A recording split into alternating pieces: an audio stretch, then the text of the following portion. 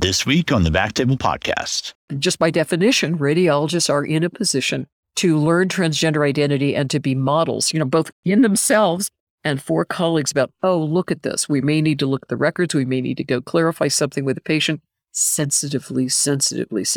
Discrimination on the basis of sexual orientation, gender identity, it is forbidden. It has been forbidden for a long time.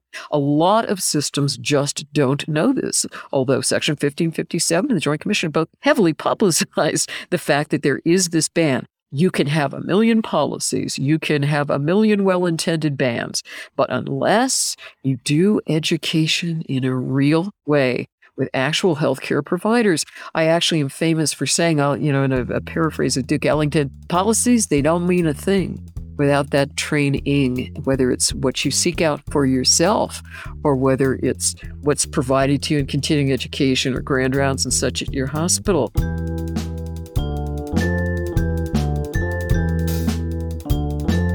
Well, hello, everyone. I am Vishal Kumar. I will be today's guest host for the Backtable Podcast. I want to thank Aaron Fritz and the rest of the Backtable Podcast team to allow us the space and time for these conversations. I am very fortunate to practice as an interventional radiologist at the University of California, San Francisco, as well as its affiliate hospital, San Francisco General Hospital, which is both the safety net hospital for our community and a level 1 trauma center. UCSF Health has been named an LGBTQ healthcare equality leader by the Human Rights Campaign Foundation. And according to the 15th issue of Health Equity published by the Human Rights Campaign Foundation, San Francisco General Hospital received a high score of 100 and received LGBTQ healthcare equality leader title. And the index is the nation's foremost benchmark score for healthcare facilities, reflecting the level of equal treatment and inclusion of LGBTQ patients in healthcare facilities. San Francisco General Hospital also offers the community that we serve a transgender clinic. But I know that the system, as well as myself, that we work in are far from perfect. And I have often seen us fail, and despite best intentions, in creating an environment that ultimately becomes unwelcoming for many of our LGBTQ patients. I am very honored and privileged to work at UCSF, where our Department of Radiology has taken on these issues firsthand and under the leadership of Dr. Matt Buckner. In 2020, invited Shane Snowden, an expert in this space, to speak to us about optimizing care for LGBTQ patients. And it was one of the most instrumental, talks in helping shape how I approach my patients and how I just be a better doctor for them. Shane Snowden heads the LGBTQ Health and Aging Program of the Human Rights Campaign, the nation's largest LGBTQ civil rights organization. She previously founded and led the Center for LGBT Health and Equity at the University of California, San Francisco for 14 years as the nation's only LGBT office in a healthcare or health education setting. She has provided LGBT health training and consulting for hundreds of hospitals, health professional schools, and other health organizations throughout the country. Her groundbreaking work has received extensive recognition, including the Health Achievement Award of the Gay and Lesbian Medical Association, the Transgender Law Center Ally Award, the National Gay and Lesbian Press Association Award for Cultural Reporting, the KQED Local Hero Award, and the University of California Award for Exceptional University Service and Award for GLBT Leadership. Shane, thank you so much for joining us today. Vishal, thank you so much for that introduction. It is great to be back with you. And I just want to mention a couple of things about the introduction before we delve into the issues. One is that I was at UCSF, as you say, for a number of years founded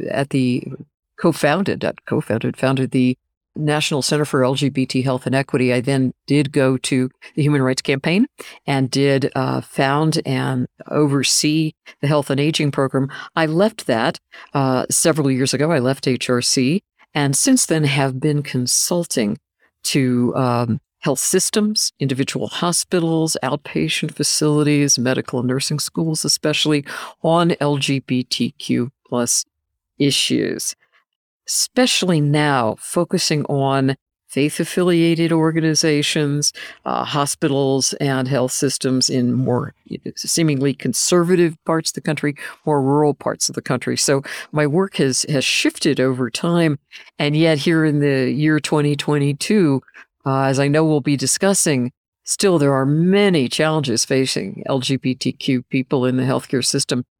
Only other thing I would add is that in addition to the very long-standing great clinic at the General in San Francisco for transgender and gender-affirming care, UCSF has also a transgender care clinic headed by Dr. Maddie Deutsch, also has a child and adolescent gender center co-headed by pediatric endocrinologist Steve Rosenthal. So there, one thing that we have seen over the last 10 to 20 years in healthcare is the development and a full range of hospitals and healthcare systems of gender-affirming care that has been incredibly exciting to see.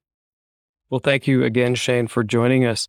You mentioned some of the challenges that LGBTQ patients face, and I think there are multiple layers of intersectionality that affect some even further beyond just the standard LGBTQ biases and limitations or barriers to care. Could you maybe spend a few moments to enlighten us on what specifically those limitations or inequities are for that community? Yes, it's interesting. I think when LGBTQ healthcare first came to public attention or attention within health generally, it was around HIV/AIDS. We are a people, LGBTQ plus people, who have been very, very entwined with healthcare crises and healthcare in general, and HIV/AIDS really brought that into focus. There we were, a long-standing stigmatized group of people, gay men in particular, all of a sudden devastated by a mysterious, tragic illness. And so there are ways in which, although we think of the late 60s quite rightly as the time of the birth of LGBTQ liberation and empowerment movements in 1981, only really a decade after we came to visibility, began to come out in personal settings, not really through court cases, not through massive organizations, not through huge marches. Yes, in that bar, Stonewall in New York City, but a lot through one-to-one comings out, only a decade or so after we began to come out, to claim I love this phrase, to claim an identity we had been taught to despise and to conceal. There we were, deeply entwined with the healthcare and the health research systems around HIV/AIDS, really a terrifying illness. And my birth year is the birth year of the largest number of people, especially gay men, who died from HIV/AIDS. So very keenly aware of how all of a sudden, a decade after our movement toward liberation, here we were facing a fatal disease in our various ways. And here we find ourselves now in the 2020s. There's a similar, very, very prominent set of issues involving us in healthcare, which of course is gender-affirming care, whether for adults or for youth. And there have been these two very public, searing health concerns facing us. So there is HIV/AIDS. There is the question of gender-affirming care. Will it be provided by whom, with what support, with what insurance coverage? Those are the two issues that I think people think of right away in terms of LGBTQ healthcare. But the truth of the matter is that all LGBTQ people, when we go into outpatient and especially inpatient care, we face a set of challenges, some of which we share with other groups that have been historically discriminated against and stigmatized, some of which are our own. So deeply respecting the headline issues, and I don't mean that in any minimizing way, while I have focused a great deal, how could I not? As a lesbian who grew up in a very different world, has been very entwined with our liberation. I also think it's important, in addition to the headline issues, to talk about the everyday fears and challenges that we have as LGBTQ plus people going in.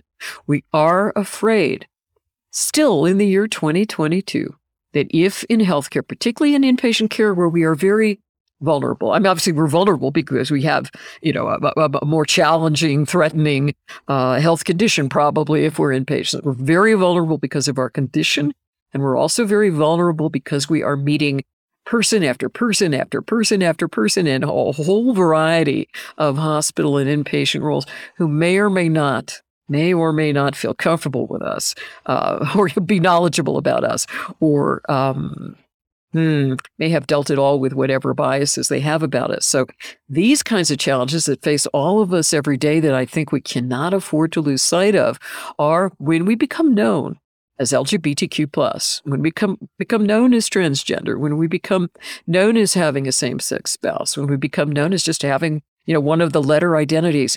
Will that healthcare representative in whatever role, will that person treat us with the respect and the care, the concern that they treat people who are not LGBTQ+? If they see one same-sex partner or spouse bending over another in a time of health crisis and taking their loved one's hand and saying, "I love you, we will get through this. I love you, we will get through this," giving them a quick kiss, holding their hand. Will a healthcare provider who sees that, will they feel comfortable? Will they pull back? Will they have reservations? If they're introduced to a same-sex spouse or partner as they would be to another sex spouse or partner, will that healthcare provider feel as comfortable as they did before they were introduced to that same-sex spouse or partner?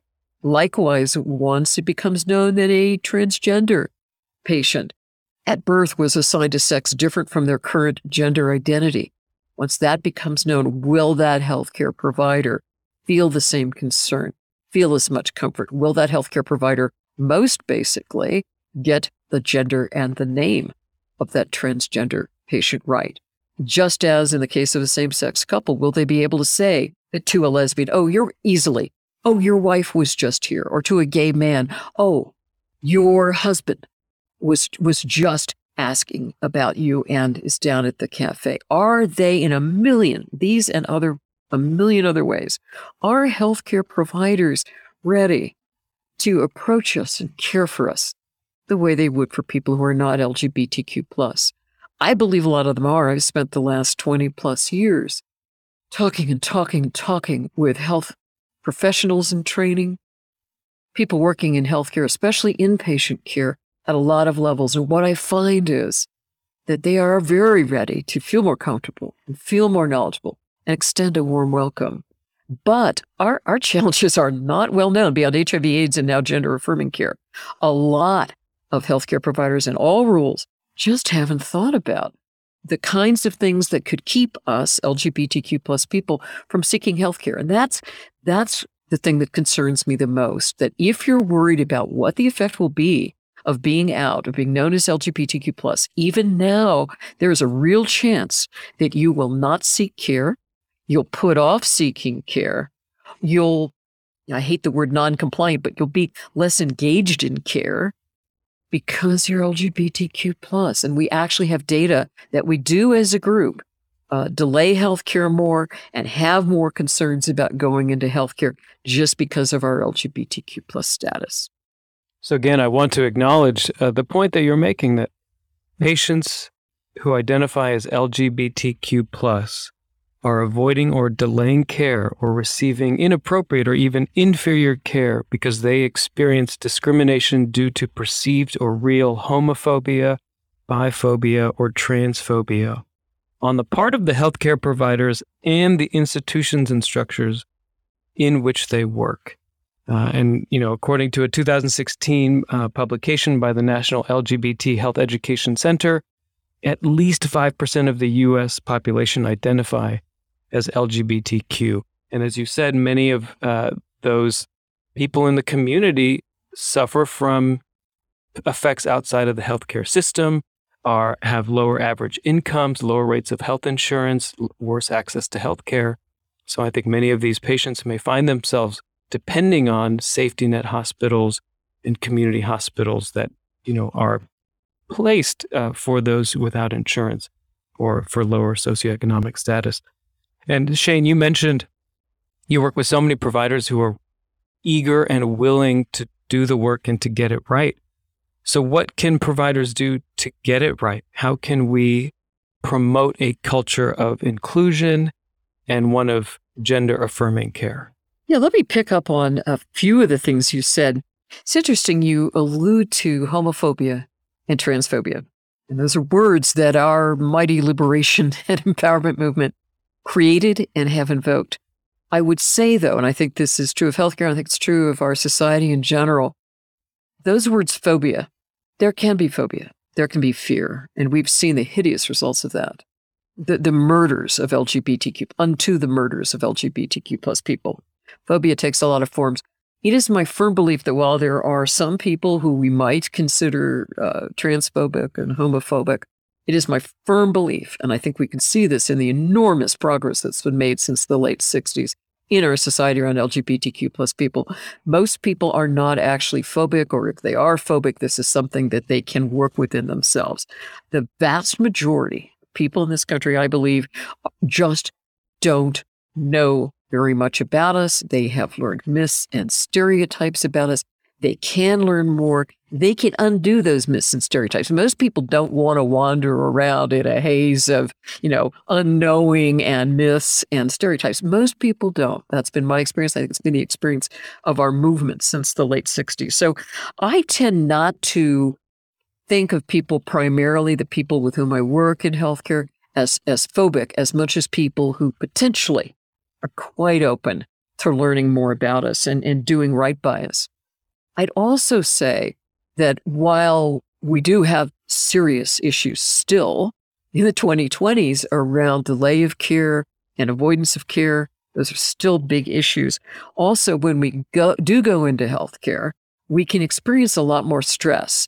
For example, to avoid a situation where somebody has a negative, someone may feel like, oh, I'm an ally of LGBTQ plus people. Sure, I am. I've read about them. I support marriage equality. Still, that person may not have walked into a room and seen a man kissing his husband before that husband goes down for life-threatening surgery. So I think that what can happen in that situation is that even those of us who are very out in most other parts of our lives, when we go into healthcare, may not be as out or may not be out at all. It may just be, oh, we're just good friends in the case of a same-sex couple. So even when we do go into care, we can be more stressed as we negotiate. Should I be out? Can I be out to you? If you walk in on us, is there going to be a problem? Do I need to somehow limit myself and go back to, the 1950s in terms of how out I am? So I think while we do point to the delay and avoidance of care, there's also just that higher level of stress during the care.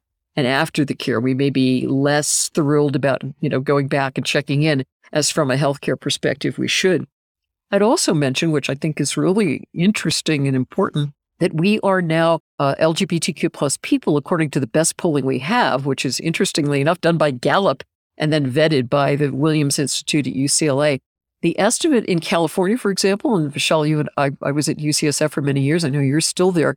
In California, among millennials, the estimate of the LGBTQ plus population is over 15%.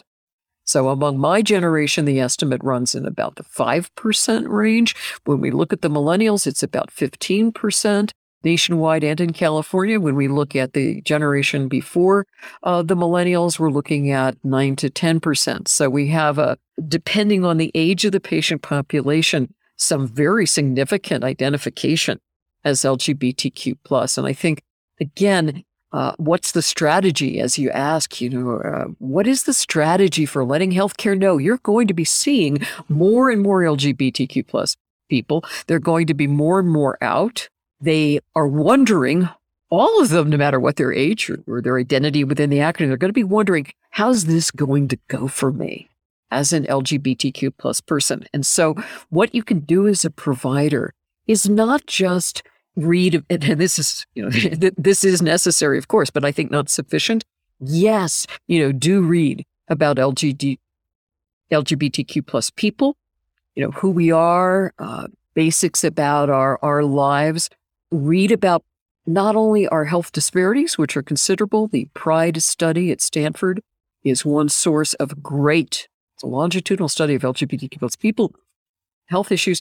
They're a source of great information. Learn about our health disparities, and also learn about what we're worried about in care. And the fact that if after we come out to you, you are warm and go, Thank you for sharing that. I know that's not always easy. Is there more you'd like to tell me about that? Is there anything you worry about? That kind of response, you can know everything about health disparities thanks to the PRIDE study and other sources. You can know a lot about LGBTQ plus equality and movements and culture in our country. But if you don't necessarily know it, how would you know this if you're not LGBTQ plus? If you don't necessarily know what to say after we come out, how to be on the lookout for staff who may be feeling some discomfort and bias, particularly around transgender patients and gay male patients. Gay male patients still face particular heightened stigma, both around HIV status and I think around general stereotyping of gay men. This is not to say by any means that the other letters in the acronym, lesbians, bisexual people, gender expansive, gender nonconforming, other folks do not face serious issues. But according to the data, it is good as a healthcare provider to learn more about all of us, and in particular to learn about gender-affirming care, about transgender, gender non-conforming, non-binary patients, and about men who have sex with men who may or may not identify as gay. There are a variety of just, good communications techniques to be learned with us.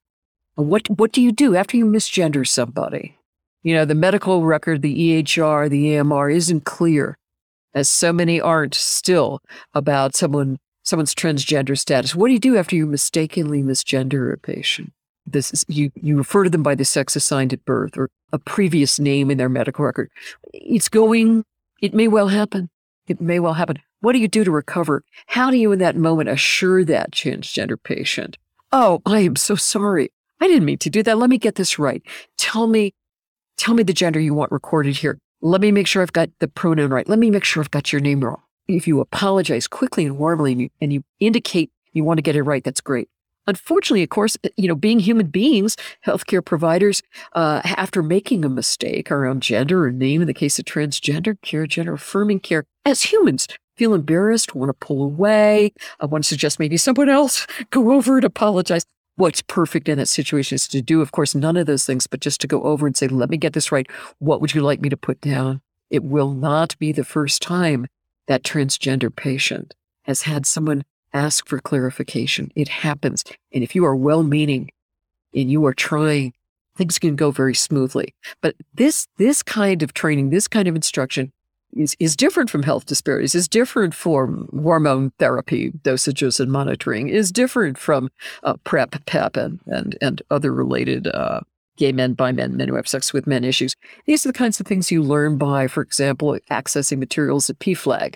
.org, Parents, Families, and Friends of LGBTQ plus people, where you can learn about how to communicate as warmly and comfortably as possible. Because a lot of the challenges we face in healthcare, in inpatient care, are challenges of communication, of reaching across bias and myths and stereotypes. Not necessarily phobia, although it can be there, but biases, myths, stereotypes, and a sheer lack of knowledge. Addressing that is really, really essential. I want to hit on a couple points that you mentioned, both about education, communication. One of the key takeaways from your 2020 presentation to our department was that it's okay to apologize. It's expected to make mistakes and to recognize, as you said, your humanity, to go back to the conversation and say that you want to get it right. And the other part I think that we took away is that you should standardize asking about a patient's pronouns up front, much as we do in our HPI, so that you avoid those missteps in the future. And from an education perspective, according to a 2011 study, there's only about 5 hours of LGBTQ instruction throughout medical education, which I think echoes much of the point you're making, that many providers are unprepared in terms of communication, and that insecurity leads to a lack of effort because we're scared to make a mistake. So I really want to emphasize those communication techniques. Yeah, I think you're pointing to a few really important things. Once again, the issue of apologizing warmly and sincerely, this goes far beyond LGBTQ patients. I mean, we are a subject population in terms of apologies being needed. But this is something that healthcare in general struggles with, acknowledging, affirming, apologizing. And it's interesting to notice the ways in which some of the core LGBTQ issues are issues in healthcare generally that just pop up more with us and stigmatized groups and groups that aren't very well known. in the case, I pointed to what individual providers can do, and I want to go back to that. But let me just visit a question that you implicitly raised in saying you may end up essentially for apologizing for a system failure, which is that, yes, the health records at the outset could indicate someone's LGBTQ plus status. And there are many ways in which healthcare systems could support healthcare providers in giving great care. And one is by giving LGBTQ plus patients, if they want it, the opportunity to show up in the EHR, the EMR, or for some places still the written record as themselves. Not everyone will want to do that, but creating a policy and a practice of capturing that status if patients want to volunteer it. And that's the thing. Changing the healthcare system as a healthcare provider, there's a lot, you could do as an individual that a lot of people really welcome. I mean, tremendous number of healthcare providers say, wow, I never knew that. I'm glad to know that. If you deliver education in the right ways, people feel really happy to have, especially healthcare providers. Tell me more. Delivered, from on high, delivered in less than wonderful ways, people can actually have an anti-reaction. But I think the dance within healthcare is that you have to have both changes in attitudes and communication and knowledge on the part of the individual healthcare provider. You also need to have systems and policies that are also honoring of LGBTQ plus people. And one thing I'm really proud of is being involved for many years with, as you mentioned at the outset, Vishal, the Healthcare Equality Index, which is a free assessment. It's unique. It's the only one in the country, the only one in the world, is an assessment that a hospital can take to find out whether its policies and practices are LGBTQ supportive. So do we let this group of people self-identify? Do we have a non-discrimination policy for our LGBTQ plus patients and employees? Do we offer transgender health coverage to our employees? What kind of training do we offer staff? Because as you noted, I think it's tricky to ascertain exactly the amount of LGBTQ content in medical or nursing curriculum. It can vary tremendously by the location, literally the geographic location of the school, the culture of the school, and frankly, whether or not there are LGBTQ people on the faculty who can get this information out. So I think that while there are some, obviously LGBTQ specific training that needs to be provided around HIV/AIDS, around gender affirming care, around our very much significant health disparities, like our very much higher rates of tobacco use, alcohol use, depression, and anxiety. There's a question not only of standalone LGBTQ plus material in the curriculum, but also the question of making sure LGBTQ people show up in all parts of the curriculum. So if there is, that unit on patient communication should absolutely take up communication with people who are or seem really different from you. And that generally does include LGBTQ plus people. So in the curriculum, we don't just want, standalone, here's the hour we're going to give to HIV/AIDS, or here's the hour we're going to give to transgender hormone therapy. We need to be everywhere. We need to be in the standardized patient scenarios. We need to be everywhere as a group that needs some attention, just because people may not know enough about us, have had enough contact with us. So both the formal and the informal curriculum, also supporting LGBTQ plus trainees and students. That's great informal education. Just having enough LGBTQ plus people around is tremendously educational. And just to speak to radiology in particular, there are specialties that have been perceived, and I would emphasize perceived, as more or less friendly to LGBTQ plus people. And I think that some of the specialties, radiology has been identified, rightly or wrongly, as one, as have a number of surgical specialties. These have been perceived as less welcoming to LGBTQ plus people. The result is that there are fewer LGBTQ plus people around just to provide that, easy or usually easy, informal education of their colleagues. And the EMR issue that I raised earlier, giving LGBTQ plus people the ability to identify, if they want to at the outset, that they are LGBTQ plus. This is, such a help in radiology where, I can't tell you how many times I have met with a radiology department and there has been understandable confusion about, I just walked into that patient's room. I had understood from the record that they were female. I walk into the room. They're presenting to me very clearly as male. what's happening here? Was there a record snafu, which is, not uncommon, especially in radiology, that texts go out and, are greeting people on the basis sometimes of a very hurried intake. Wait, was this a snafu in the records? What's going on here? So I think there are particular concerns within radiology as within each specialty around LGBTQ plus needs. Well, Shane, hearing that about radiology being viewed or perceived as a less welcoming medical specialty is truly heartbreaking, especially when you think about pipeline and recruitment efforts. If future healthcare providers don't see themselves as providers in our specialty, we have an uphill battle to do better by our patients. And I want to personally, testify to having a system where our PACS a few years ago was pulling patient identity or gender identity at birth, whereas our EMR was pulling current gender identification.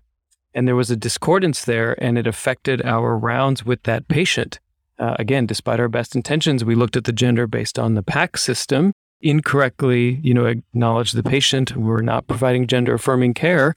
And it led to us going back to the design of our PACS to make sure that tweak could be fixed.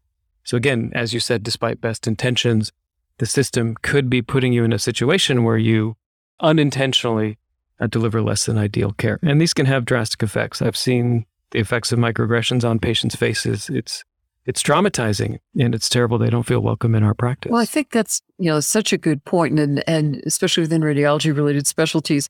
I mentioned a communication issue. I went in addressing this person, assuming this person was going to be what I saw here in their record, and that does not appear to be what they're presenting. What's gone wrong here? But there also, of course, in terms of the intake records, it is particularly important that people who are transgender feel safe declaring what sex they were assigned at birth and what their current gender identity is. It has implications for radiology. Anytime you are using the laboratory baseline that differs by gender, by sex, across medicine, there are many points where it is crucial to know what was the sex assigned at birth for anesthesiology, for radiology, for lab comparisons, as well as sex assigned at birth and current gender identity, as well as for communication purposes. They're both important. It's interesting. In LGBTQ care, we're talking about some real hardcore medical concerns. Are we using the proper baseline for this individual as they go under anesthesia, for example? And then there are also a whole set of communications issues. How will people feel about us? How will they respond to us?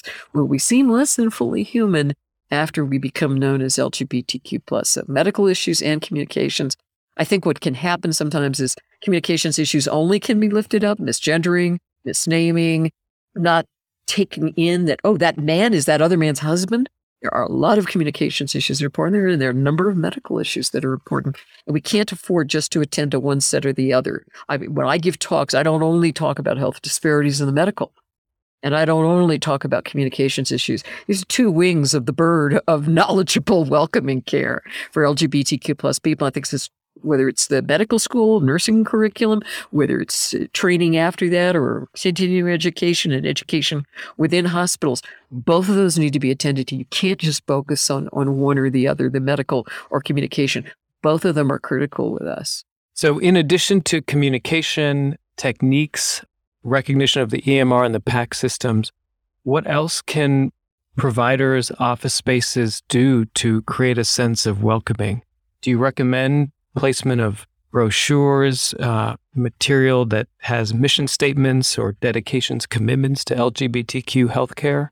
Yeah, one reason I love the Healthcare Equality Index, and I am going to shamelessly plug it, as I say, it's free. It's administered by the Human Rights Campaign Foundation. It's been around since 2007, created by healthcare providers. It is updated continually. It's a set of dozens of recommendations for a hospital about being LGBTQ welcoming. So if your hospital does not take the HCI, again, it's at hrc.org/HCI. It's easy to find. If your hospital doesn't take it or doesn't score well on a 100-point scale, 100 obviously being the highest, wow, as a healthcare provider, in addition to whatever individual learning you do, look into the index, look into whether your hospital is taking it or is considered taking it or is doing well enough on it.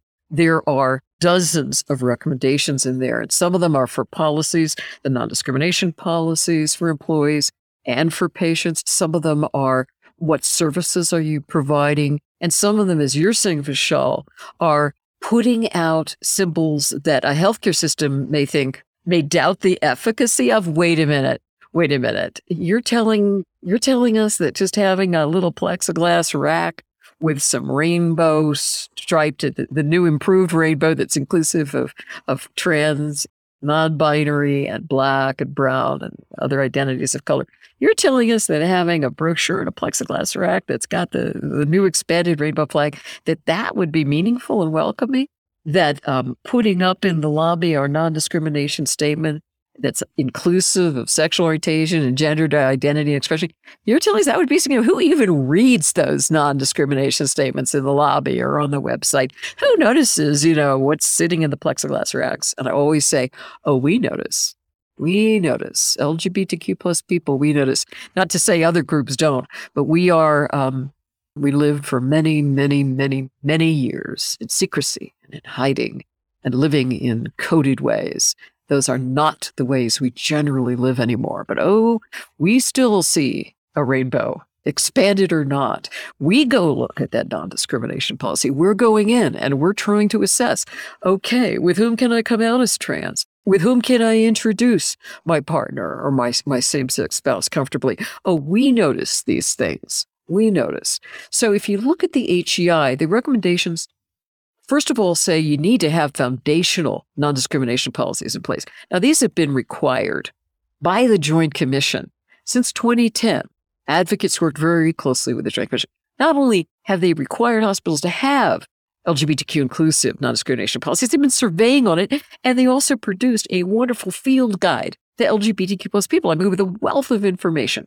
Many hospitals still, I'm sure some of the folks listening to this will find this include their own hospitals, don't have foundational non-discrimination policies in place, including close following on that, systematic training around both communication and medical issues, LGBTQ plus people, and also may not offer transgender health coverage to all their employees. This has become much more common since the passage of the ACA, so-called Obamacare. But they may not have those foundational things in place. And then the HEI goes on to ask, what about your services? If you don't have LGBTQ plus specific services, and of course, as we discussed earlier, Vishal, transgender care, while proliferating, is not a staple of U.S. hospitals yet. Certainly the surgeries. If you don't offer services, do you have a designated patient navigator? Someone who's just publicized to the patient, someone they can turn to if there's been an issue, and whose staff can turn to, frankly, if there's an issue. Are your records inclusive? And then are your LGBTQ plus employees, who are such great ambassadors and informants and educators, are they being supported? Do you have a resource group for them? Are you offering them the benefits that you should? And finally, are you engaged locally with the LGBTQ plus community? That's one way of assuring people before they have a healthcare need, a dire healthcare need that's going to become inpatient.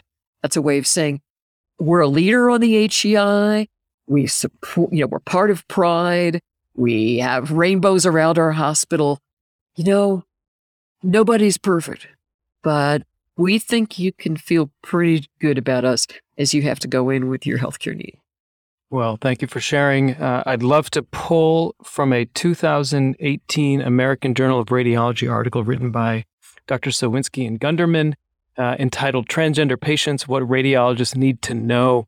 I think it's so easy to think that, radiology is behind the glass. We're not seeing our LGBTQ patients directly. This is unlikely to affect patients. But imaging is such a critical component of screening care and preventative health. When it comes to screening recommendations for transgender women, breast cancer care, nipple discharge, testicular cancer, prostate cancer, and bone density are absolutely paramount health issues where radiology plays a critical role. For transgender men, breast cancer, nipple health and discharge, endometrial abnormalities, and bone density all may remain, again, critical issues.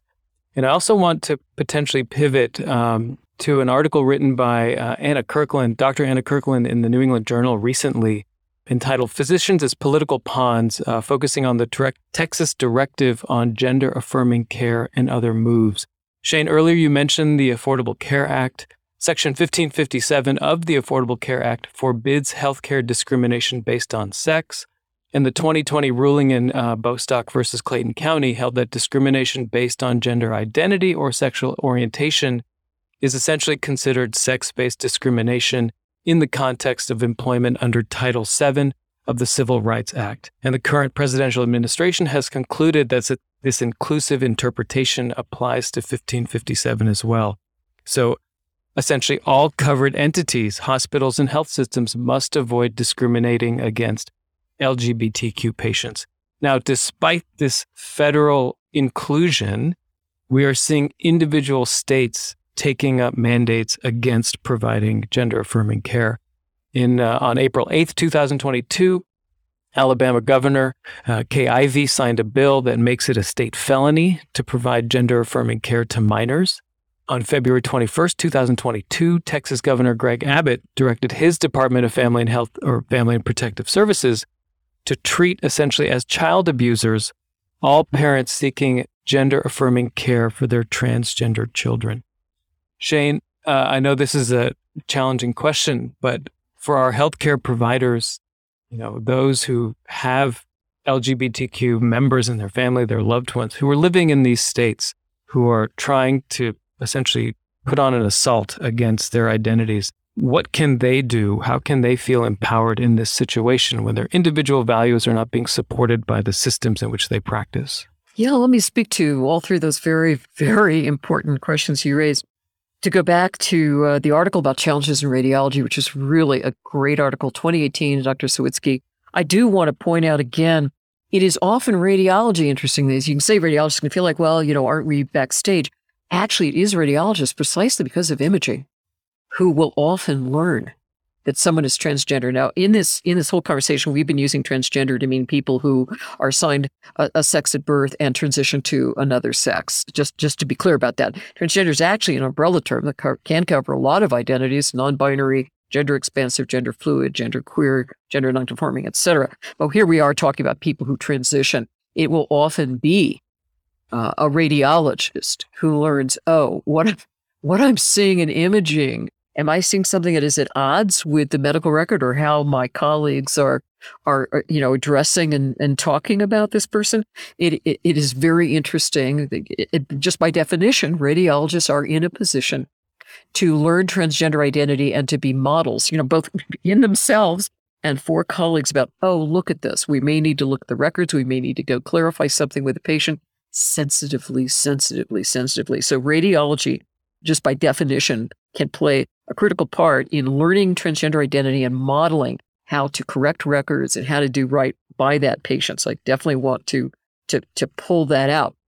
You also mentioned the various non-discrimination policies and requirements.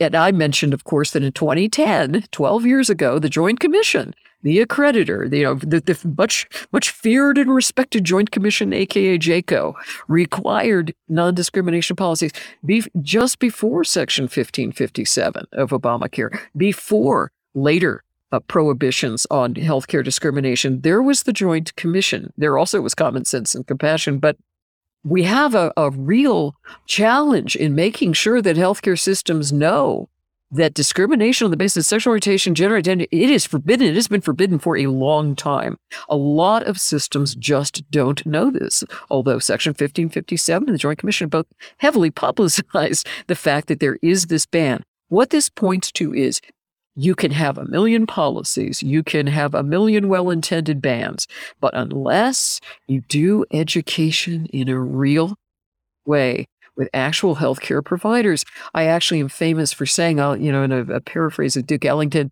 policies, they don't mean a thing without that training, whether it's what you seek out for yourself or whether it's what's provided to you in continuing education or grand rounds and such at your hospital. We cannot afford, again, I think about the two wings of the bird. Policies are, one wing. We've got to have education that really works.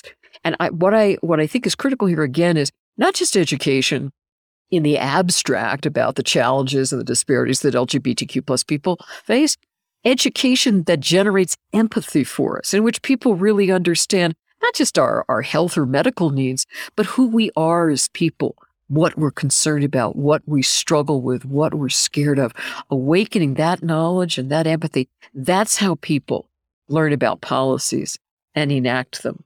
In terms of the recent legislation banning, even criminalizing in some cases, gender-affirming care for youth, yes, there are obviously sectors of our society that have gone on the offensive around, or generally, transgender, gender nonconforming, non-binary folks, and certainly around issues related to them, and now including gender-affirming care for youth.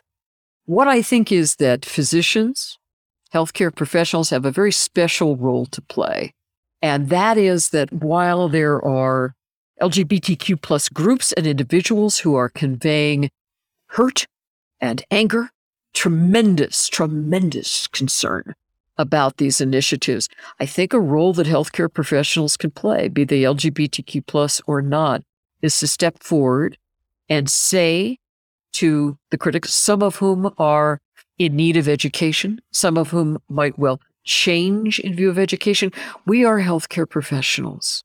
We are here to understand your concerns, to hear them, to understand where you're coming from, and to provide you as healthcare professionals information that you can use, that you can rely upon.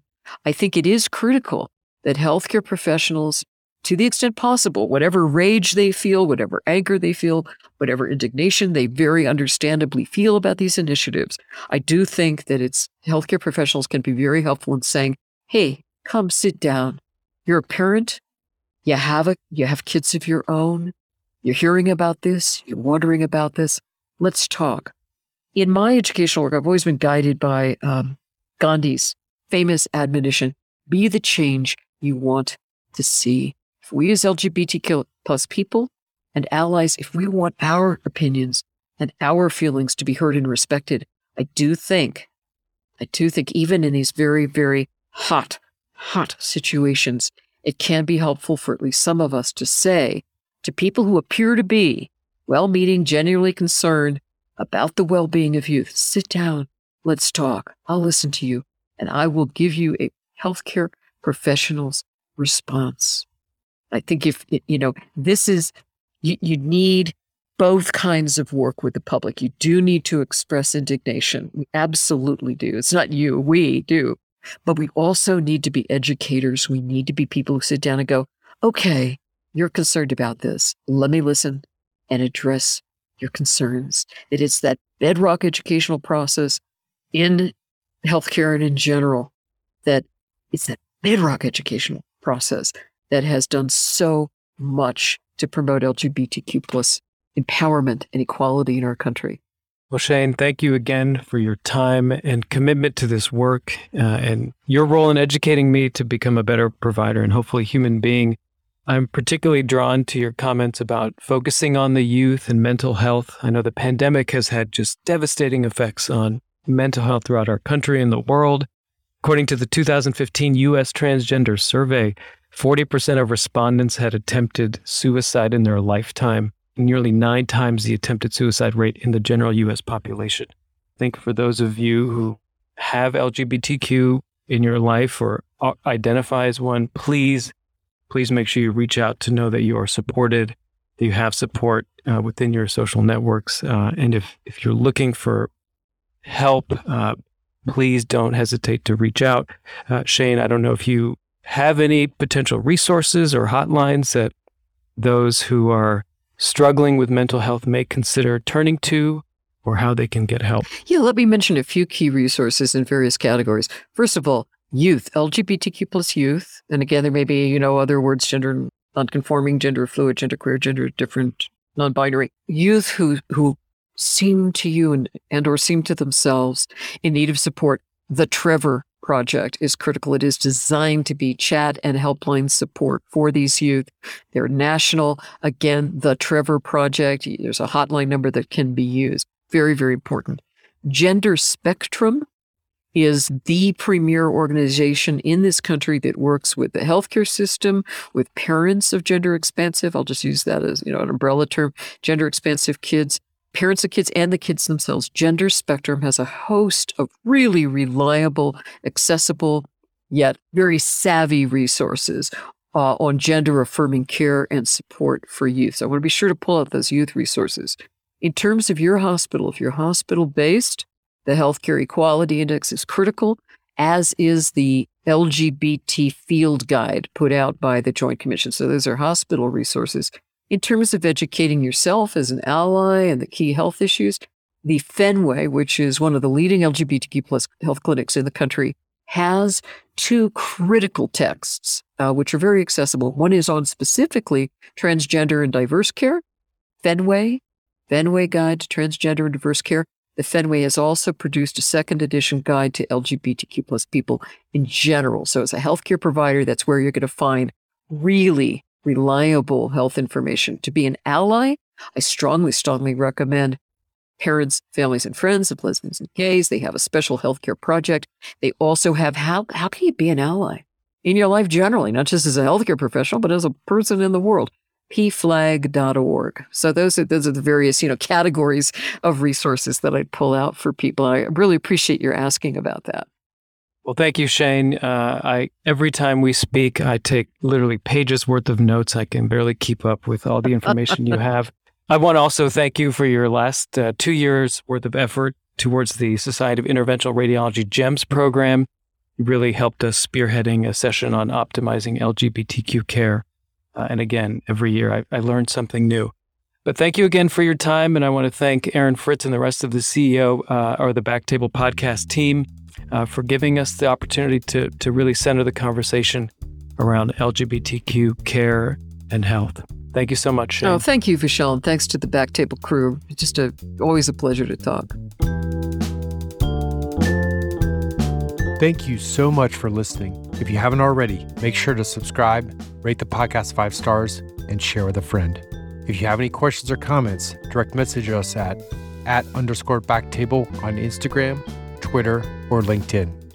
Backtable is produced and hosted by myself, Aaron Fritz, and co-hosts Chris Beck, Sabine Dond, Michael Barraza, Brian Hartley. Our audio team lead is Kieran Gannon, with support from Caleb Hodson, and Ness Smith-Savadoff. Design and digital marketing led by Brian Schmitz. Article and transcript support by Taylor Robinson. And Delaney Aguilar. Social media and PR by Ann Dang. And newsletter by Lauren Fang. Intro and extra music is Ripperoo by Skeptic Moon. Find us on Spotify or at local live music venues in New Orleans, Louisiana. Thanks again for listening, and see you next week.